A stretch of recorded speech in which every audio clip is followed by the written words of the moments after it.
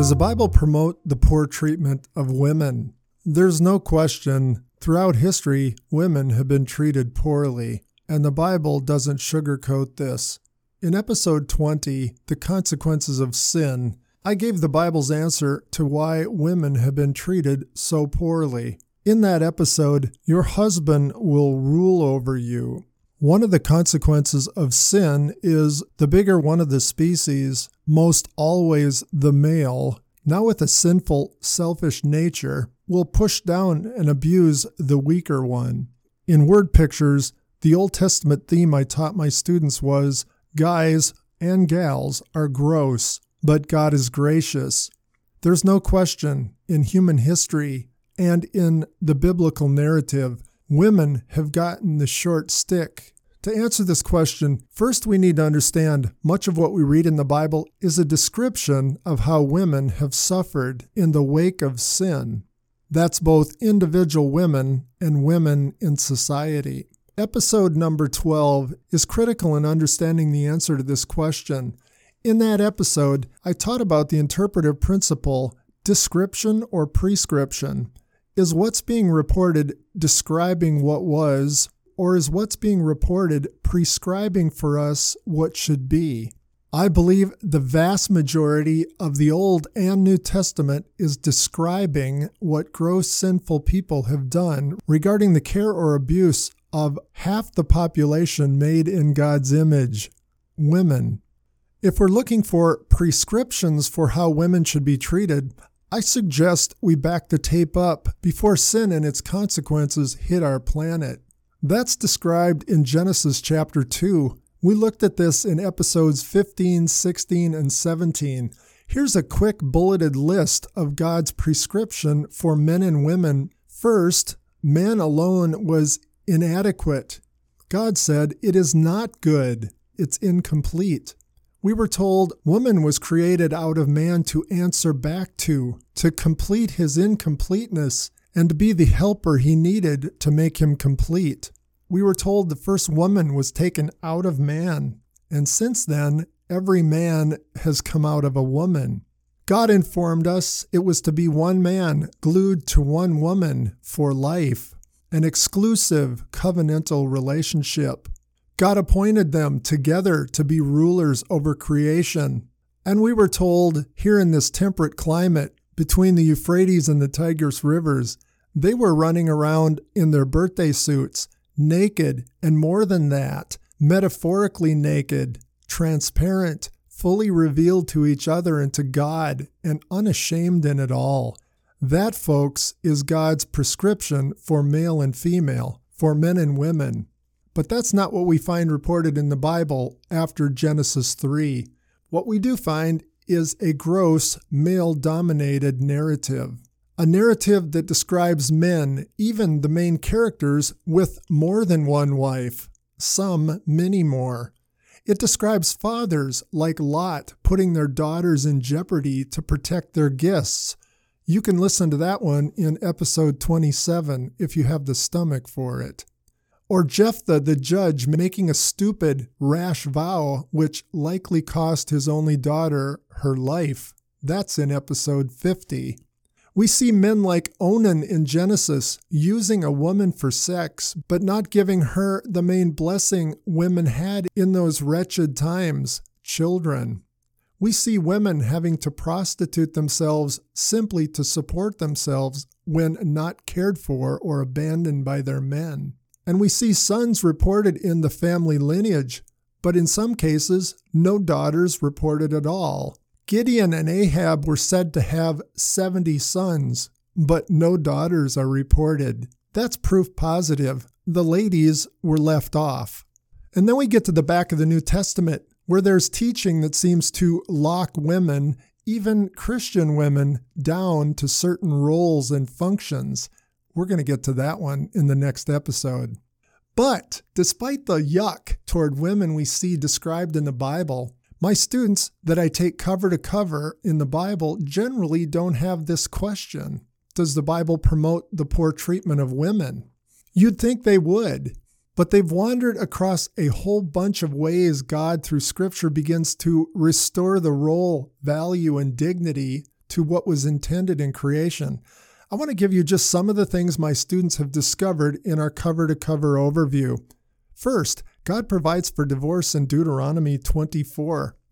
This is striking since in Genesis 2, God's pattern in creation, it was to be one man, one woman glued together for life. But God tells Moses it's necessary for the protection of women being treated badly in that culture. God was saying to husbands, you can't just dump your wife, find another one, try her out, and then take the old wife back. You've got to make it legal and official. This woman needs to be protected. Paul in the New Testament adds a second reason for divorce. That is, if a man abandons his wife. In Deuteronomy 22, God adds protection for women regarding rape. If a man and woman are out in the middle of nowhere and she claims to be raped, he is to be put to death. The presumption is she's telling the truth, that she screamed for help, but in this isolated place, no one could aid her. In Genesis 38, I've already mentioned Onan. He was the guy supposed to marry Tamar, his dead brother's wife, who was childless, and to give her children. We're told he enjoyed her physically, but he refused to complete the act. And God's response for using a woman for enjoyment rather than treating her with honor and moving forward with responsibility, God takes his life. In Numbers 27, a man named Zelophehad has only daughters, 5 of them. At the end of Numbers and in Joshua, they'll be dividing up the land God promised to the Israelites. Zelophehad's daughters come to Moses and ask a question. Hey, we don't have any brothers. Why can't girls inherit property?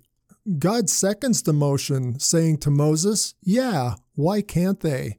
Ownership of property by women, that's a big step forward, and perhaps unprecedented. We also meet many strong women and heroes in Scripture. In the middle of the cesspool of judges, we meet Ruth. She and Daniel get my vote for the most impressive characters of integrity in the entire Old Testament. Then we meet Deborah, the judge in the book of Judges, a shrewd leader, and Jael, another woman, who ends up assassinating Sisera, the Canaanite leader who was oppressing Israel. In Samuel, we meet Abigail. This insightful woman stops an angry David, the future king of Israel, in his tracks, and through her wise counsel saves his reputation. In 2 Samuel 20, we meet a wise woman of the village of Abel. This civic leader, wondering why the city was being attacked, was told a man named Sheba was inside, and he was a wanted man. She comes up with the immediate solution. She tosses his head over the wall. Situation solved. We meet the Queen of Sheba visiting Solomon in 2 Kings. She's one amazing lady, wise, wealthy, a leader. It reminds me of Ronald Reagan and Margaret Thatcher's meetings when I was a young man. In 2 Kings 22, we meet another shrewd woman, Huldah, the prophetess. The situation is King Josiah and the country is in a bad way. They've just found the book of the law, Genesis through Deuteronomy, and Josiah realizes we've really messed up. Find me someone who can guide us, who can counsel us what God wants us to do. Who do they find? Huldah, the prophetess, and she guides them wisely, speaking for God. In the book of Esther, we meet the woman, Hadassah, renamed Esther, who saves the entire Jewish race by her unique position in the court and by the wise way she guides the situation. Then in Proverbs 31, we're given a picture of a virtuous wife. You just need to read this description. It describes a strong, modern woman. This elevating of women, this restoring them back toward the prescription in creation, continues in the New Testament. In the first book, actually, the genealogies that start Matthew, 4 women are listed in the genealogy of the Messiah. No one would expect women's names in that Jewish genealogy. Before Jesus' birth, we have 2 women, Elizabeth and Mary, full of the Holy Spirit, speaking worshipful words and even prophetic words over the Messiah. When Jesus starts ministry, Women are named as funding the mission of the disciples. When Jesus is accomplishing his mission there on the cross, one of the 7 statements he's able to make when he lifts up on the nails and takes a breath is to care for the needs of his mother standing before the cross. At his resurrection, the gospel writers list women as the first eyewitnesses. That too is extraordinary. In that culture, women were not considered credible witnesses, yet God intentionally makes them the first eyewitnesses. As we get to the book of Acts, Paul on his second journey picks up Timothy. Timothy becomes his right arm and the closest thing Paul has to his son. Paul says later, "I've got nobody who comes even close to this man." And Paul tells us why. His mother Lois and his grandmother Eunice, these godly women, were his mentors. On the second missionary journey, we meet Lydia in Philippi. She's a businesswoman, and she houses and supports Paul and his team on the missionary journey. A little later in Corinth, Paul is joined by Priscilla and Aquila. They become dear partners in ministry. The interesting thing is, Priscilla is named first. That too is extraordinary, and it almost certainly means she was the stronger leader of the two, the spokesman. We're told Priscilla and Aquila are also responsible for mentoring another heavyweight evangelist in the New Testament, Apollos. And then in Paul's letters, where we get the bulk of our doctrine for how to live our 24/7 lives as followers of Jesus, Paul makes some striking statements. He says, "Men, you can't be a leader if you're a polygamist, one wife only." That takes us back to creation. Further, he adds, "You should love your wife as your own flesh and be willing to lay down your life for your wife. You should view her and treat her as Jesus views and treats the church." Does the Bible promote the poor treatment of women? Well, it certainly reports the poor treatment of women, but my students would argue it consistently pushes against gross guys in a gross guy-dominated world to move women back toward what God intended in creation. While that question doesn't particularly bother my students, there is one related question my students do have. Most of them attend churches that do not have women as elders or pastors. So they ask, we have women leading our countries and our major companies.